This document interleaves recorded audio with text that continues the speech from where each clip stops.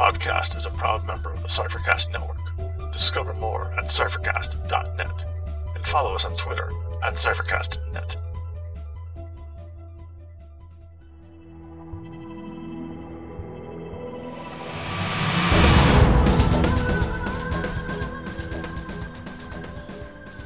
Welcome to Incantations, an Invisible Sun podcast. I'm Scott. And I'm Dave. And we'll be your guides along the path of suns. Today we sing My Path Takes Me Strange Places, wherein we talk about locations you can find under the blue sun. Join us on the path of suns, and we may uncover a secret or two.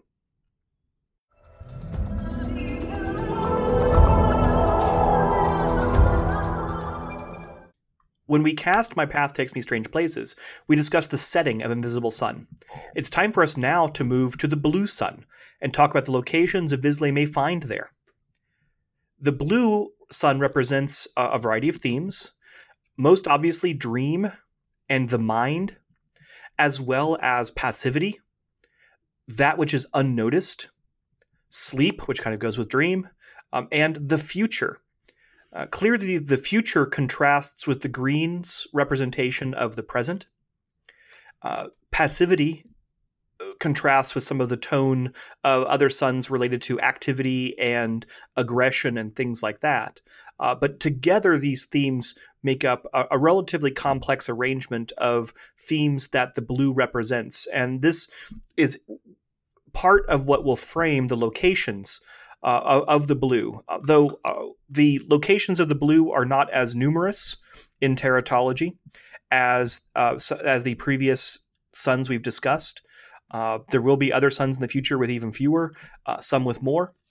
Some with none. Some with none. But the few locations for the blue, like those discussions before, help illustrate how these themes can be coded into locations you may design for your game.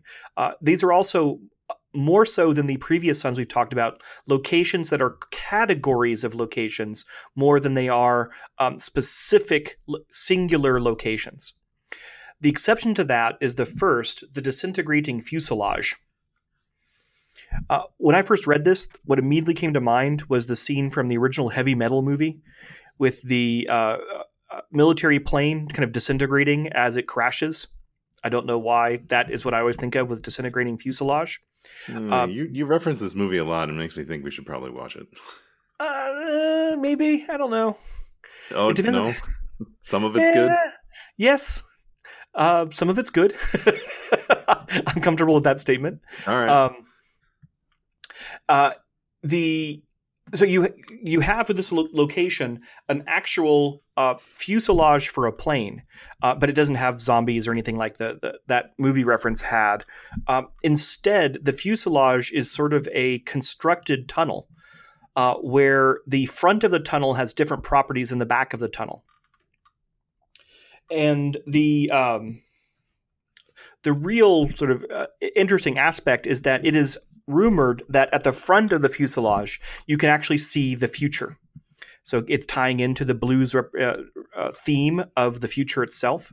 I wanna just touch on the future and what it represents, because it's not quite the future and what's coming. It blue represents more of a future that is distant and far off and is never going to come to fruition. That's kind of the feel I got. Or it's multiple futures where it's unknown which one will end up coming into fruition. Yeah, so more of an unknown future, but something that you can get a sense of. Yeah, minor spoilers for Infinity War.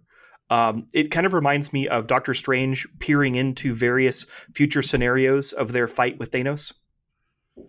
And he looks at thousands of these possible timelines into the future. That's kind of what I see this as a view into many, many, many possible futures. This isn't something where you're predicting what's going to happen tomorrow for the most part. So I guess it's not like that example entirely. But maybe the far future, or it is looking at many possible futures for a month from now.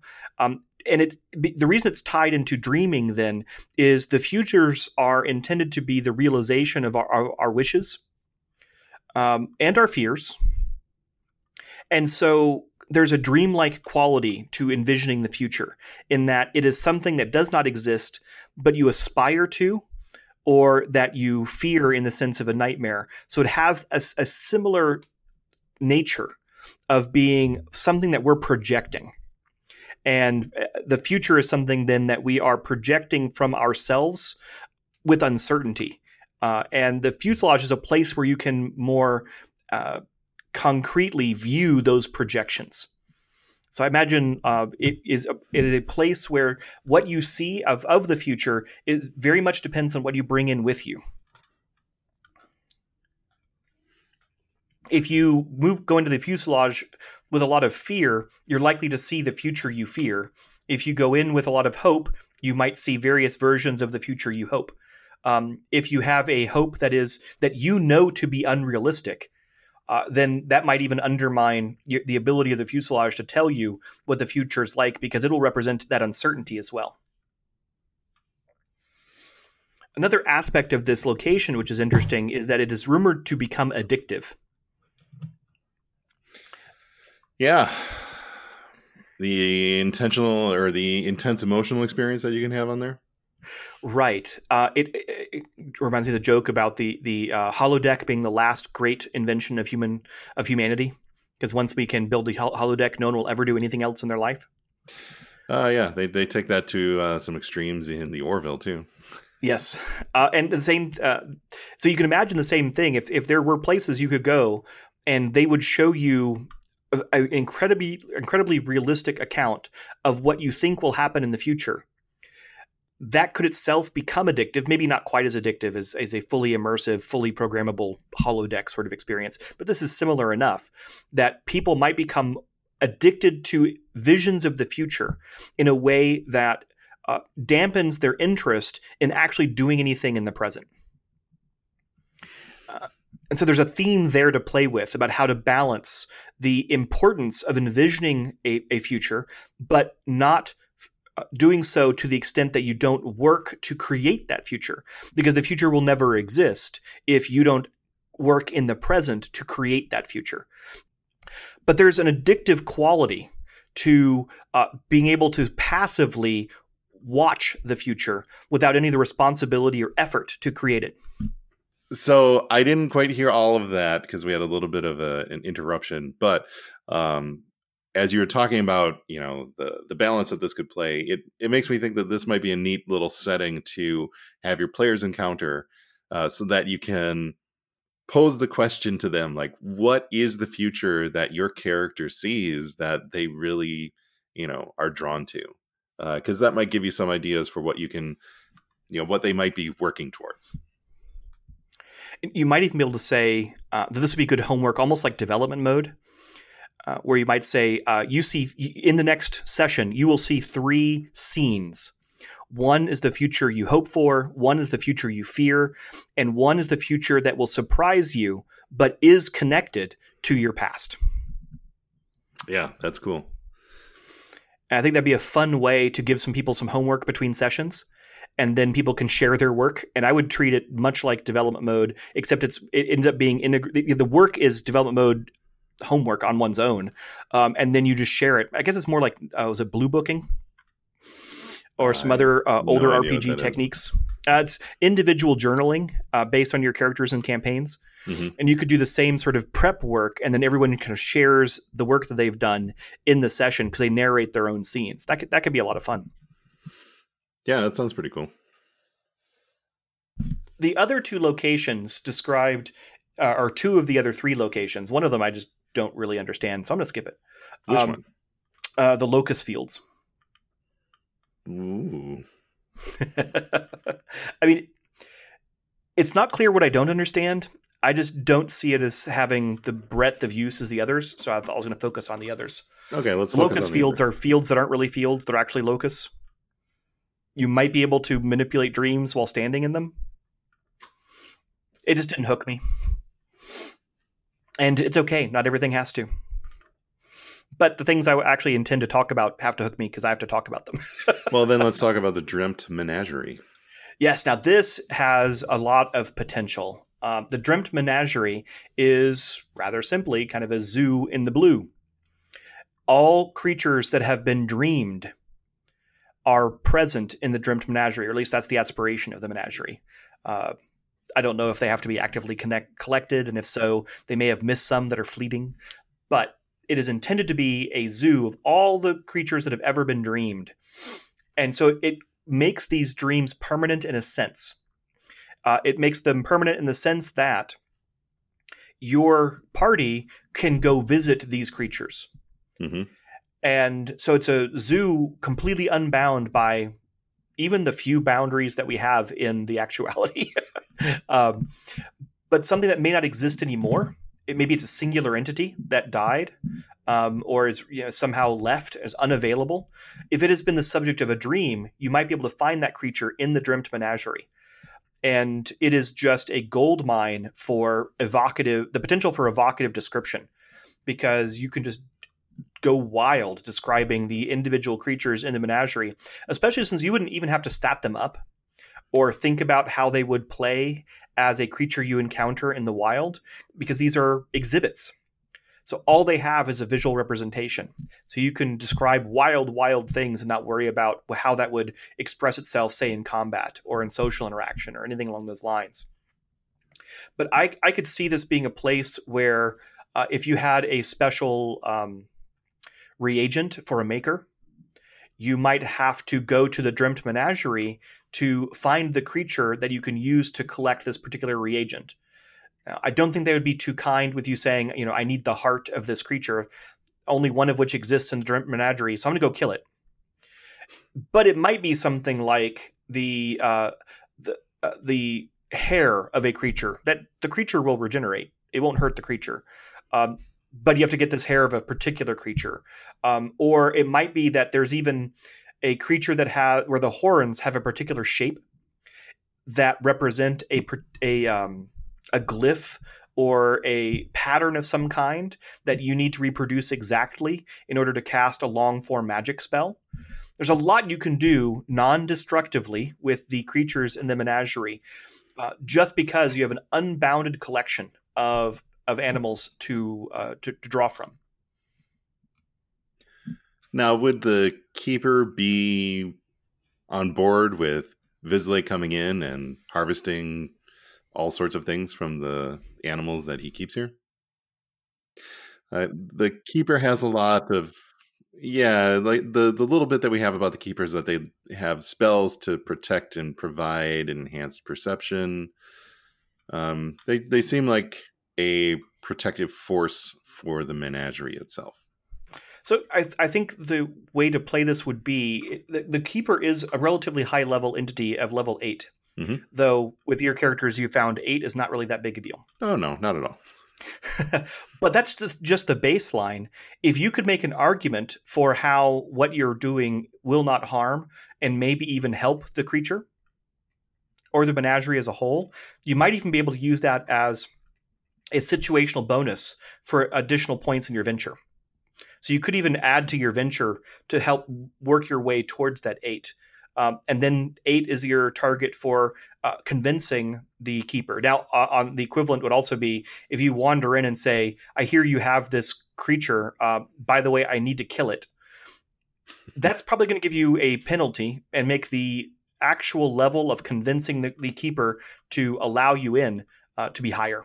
So the 8 is just the starting point for an unremarkable argument about interacting with one of the creatures. Yeah, but killing a creature isn't that big a deal if you come with the right paperwork to get them back out of the pale, right? Paperwork could also add points to your venture. Then you get to decide what the connection is between the Dreamt Menagerie and the pale, and whether these entities in the blue all go to the pale when they die. I'm not sure that is stated anywhere, especially if they are simply the dream forms of creatures that have previously existed. Mm-hmm. Or maybe they only existed in a dream. Exactly. It also notes that the Dreamt Menagerie is decaying and decrepit, which just makes it a little more creepy. Yeah, it's an ancient place that's been around forever. So much more like an abandoned SeaWorld park than a new and refurbished Disney World sort of exhibit where everything is working and pretty and shined and cleaned. This is the there's entire sections that are empty. There's some the stuff hasn't been cleaned lately. This might not actually be a great place for some of these creatures. And that can be part of how you can persuade the keepers if there's a way to renovate part of the menagerie to make it more make it safer for the creatures. That might be part of an argument you could bargain about the about access to the creatures. Yeah, I did use the menagerie in one of my sessions, and it was really just a destination for them to return a creature from the blue to, and it was cool. It was it was a fun romp before the group got access to teleport to anywhere that they wanted to. If you wanted a Monster of the Week campaign, one option would be to be agents of the Dreamt Menagerie. Ooh, that's a good idea. And most sessions would then be you being assigned by the keeper to go collect a recently dreamt creature, and then somehow get them back safely into a new area in the Dreamt Menagerie.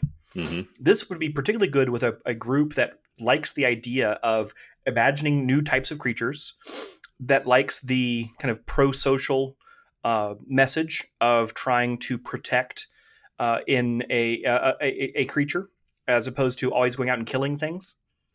And you could try to overcome the status quo of the Dreamt Menagerie being decaying and decrepit by building it more like a kind of ecologically sustainable and I don't know what the right word is, but kind of pro-animal rights perspective on the menagerie to make it so that is a good place to maintain these creatures. So they have to design the areas into which they put these creatures. But because it's in the blue, it's unbounded. You don't have to worry about only having a 1 acre area for these types of creatures, and suddenly it gets crowded, and then right next door they have to have a different type of creature, and you have to worry about this could be more like a safari.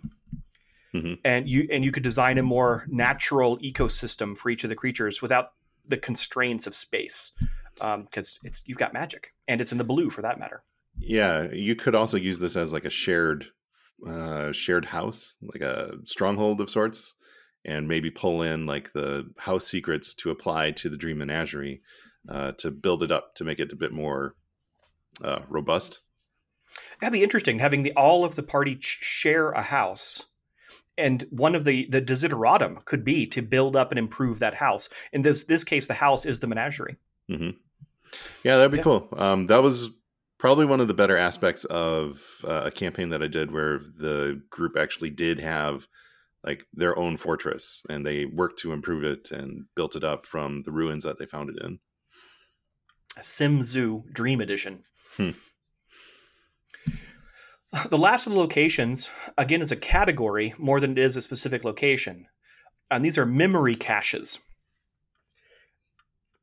Memory caches are simply compartmentalized places where individual dreams and kind of pieces of dreams are stored by individuals. This plays with sort of the notion of dream logic, where you might think that if all you can see is a room, then you don't know what's outside of that room. It is its own space, and the dream takes place within that space, but you might step out of the door of that room and be somewhere entirely different. Mm-hmm. Well, these rooms that are floating as memory caches, and they might contain little pieces of memories of individuals who have dreamt them in the past. This would be an excellent place for a secret to be stored, not in a mechanical sense, but an actual story secret. Mm-hmm. Or an object that a person used to have but does not have anymore, maybe doesn't even exist anymore, but the memory of that object is in this room. It could be an object that's required to save or attack a particular creature. Imagine a powerful Vizsla that is still attached to their gray identity, and as a child in the gray, they had a particular doll. And you can't find that doll anymore because no one has that doll anymore. But there's a memory cache out there floating of their childhood room with that doll sitting on the shelf. You may have to find that cache to get the doll so that you can either save or attack that Vizsla, depending on, kind of what type of campaign you were running. But this has almost infinite variety. Yeah, and I have a big antagonist NPC showing up that I've been trying to figure out what to do with. And I think building out something like this might be the way I want to go. And so the trick would be finding a particular memory cache. So the story cycle might go something like, once they've identified that they have to deal with this entity, they then have to figure out a way to identify the entity using some form of sympathetic magic, like they need a lock of hair or they need some sort of psychic resonance of this entity, which in the actuality may actually be a physical product, or it could be something that they measure in some way. They can use that to navigate through a series of memory caches, some of which may have nasty things in them, unrelated to this particular event. These are kind of random encounters. But they finally find their way to the memory cache. They have to identify what is the resonant object, what is the object of power that connects deeply to that entity, collect it, take it back, and then now they have this fetish, this powerful object that they can use when interacting with that creature. And again, this could be used, maybe they need to save someone and they need this object in order to pull them out of a coma or something along those lines. Or it could be used to make them more vulnerable or to make them passive in some way so that you can affect them if they are a bad creature that you need to stop from conquering Indigo or something along those lines. Yeah, this is a good place to go to. I'm gonna be thinking more about this. And I'll have to do it when we're not on the mic. Yes. Planning and plotting. Just like the Dremt Menagerie, there's also sort of a campaign seed built into this in that there are people who collect items from these memory caches for display or sale or other purposes. So that implies there's a market related to these memory caches. You could play a campaign in which you are the memory cache delvers.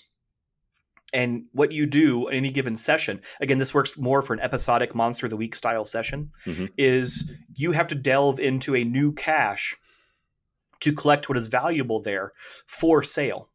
And every week it could be very different. One week it might be a childhood home and psychic kind of resonant projections of a child's memory of the home, which exaggerates both safety and danger. And another week, it could be a memory of a walk in the forest. And again, it have an exaggerated sense of the dangers and the wonder that is present within those forests. But every week, you could have this exaggerated memory-based location that you're trying to collect valuable objects from to be sold for profit. Or you might do it for kind of a museum, if you don't want the profit motive in it, that you're trying to preserve these and display them so that people can see them, learn from them, and appreciate them and the like. But there's a potential campaign frame in the memory caches. So if you were surreal Indiana Jones, you'd have to be fighting surreal Nazis and surreal Russians, though I guess we don't consider Kingdom of the Crystal Skull to be a real movie, right? So just Nazis. I have no idea what you're talking about. Yeah, good. There's some potential competition mentioned in Teratology. There's the Varvara twins, which is already a brother and sister team that are collecting. And this could be, there's nothing in there that suggests they're nefarious, but they could just be competitors for the resources you're seeking. But you could imagine a dastardly organization or straight up evil organization that is collecting these for some purpose that we would not want them to succeed at. I like that they're referred to as a recollection team. Yes. Yeah, that was clever. Sometimes the puns go astray, but it worked well here. But you can imagine a recollection team from the dark that is trying to collect a particular set of objects that might be useful for bringing more of the dark into the actuality. Any of the major kind of antagonist groups might have recollection teams trying to seek resources that will empower whatever their goals are and their ability to pursue those goals. So you could have competing teams and the equivalent of the Indiana Jones Nazis or the like. Cool. So this gives you a sense of, even with only a few locations, 4 listed in Teratology about the Blue Sun, these have a lot of depth to them, especially when they are classes of places and they teach us what we can design for ourselves. It just kind of gives a little bit of guidance on what we might create. Yeah, and with the Blue Sun, I mean, you're really just bound by your dreams. So it's useful to consider that these are, compartmentalized locations. These are either a zoo or areas where you might collect creatures. So it's where the setting in which people will be dreaming these creatures into existence. There's also the compartmentalized memory caches. These are, again, small contained places that turn anything into the equivalent of a Invisible Sun dungeon delve, which is useful for individual sessions if you're just trying to do a series of little one-shots that are connected into some context. Within each of them, it's useful to remember then that the dream has a lot of possibilities, but it's important to ground those possibilities in something familiar. So like I think with the Dreamt Menagerie, it's animals that are like something you've seen before, but different in a key way. So they're familiar mixed with the dream. They are something possible made impossible because of some characteristic, as opposed to things that are just completely off the wall and cannot really be understood in connection to anything that exists. Similarly with memory caches, they're places that are familiar to someone, to the dreamer, but the aspects of that place are exaggerated because of their position as a dream and in the blue. So this, I think, helps give you some ideas of how to build locations in the blue to add to this list of elements that they have in Teratology and the Path and other products that will be coming in the future.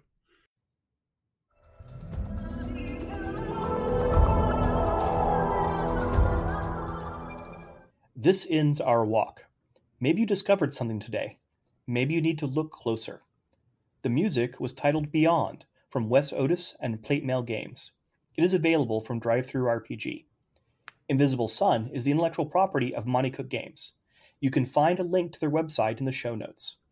You can find our blog at incantationspodcast.blogspot.com or email us at incantationspodcast@gmail.com. You can find me at Agonseer, that's at AGONSEER, on Twitter. And you can find me at Tex_Red on Twitter. So please leave us a rating and a review on iTunes or whichever podcast app you are using. It really helps us out. We also like seeing ratings and reviews, whether they're good or bad. Or else just tell a friend about the show. That's another great way to get the word out and help people find us.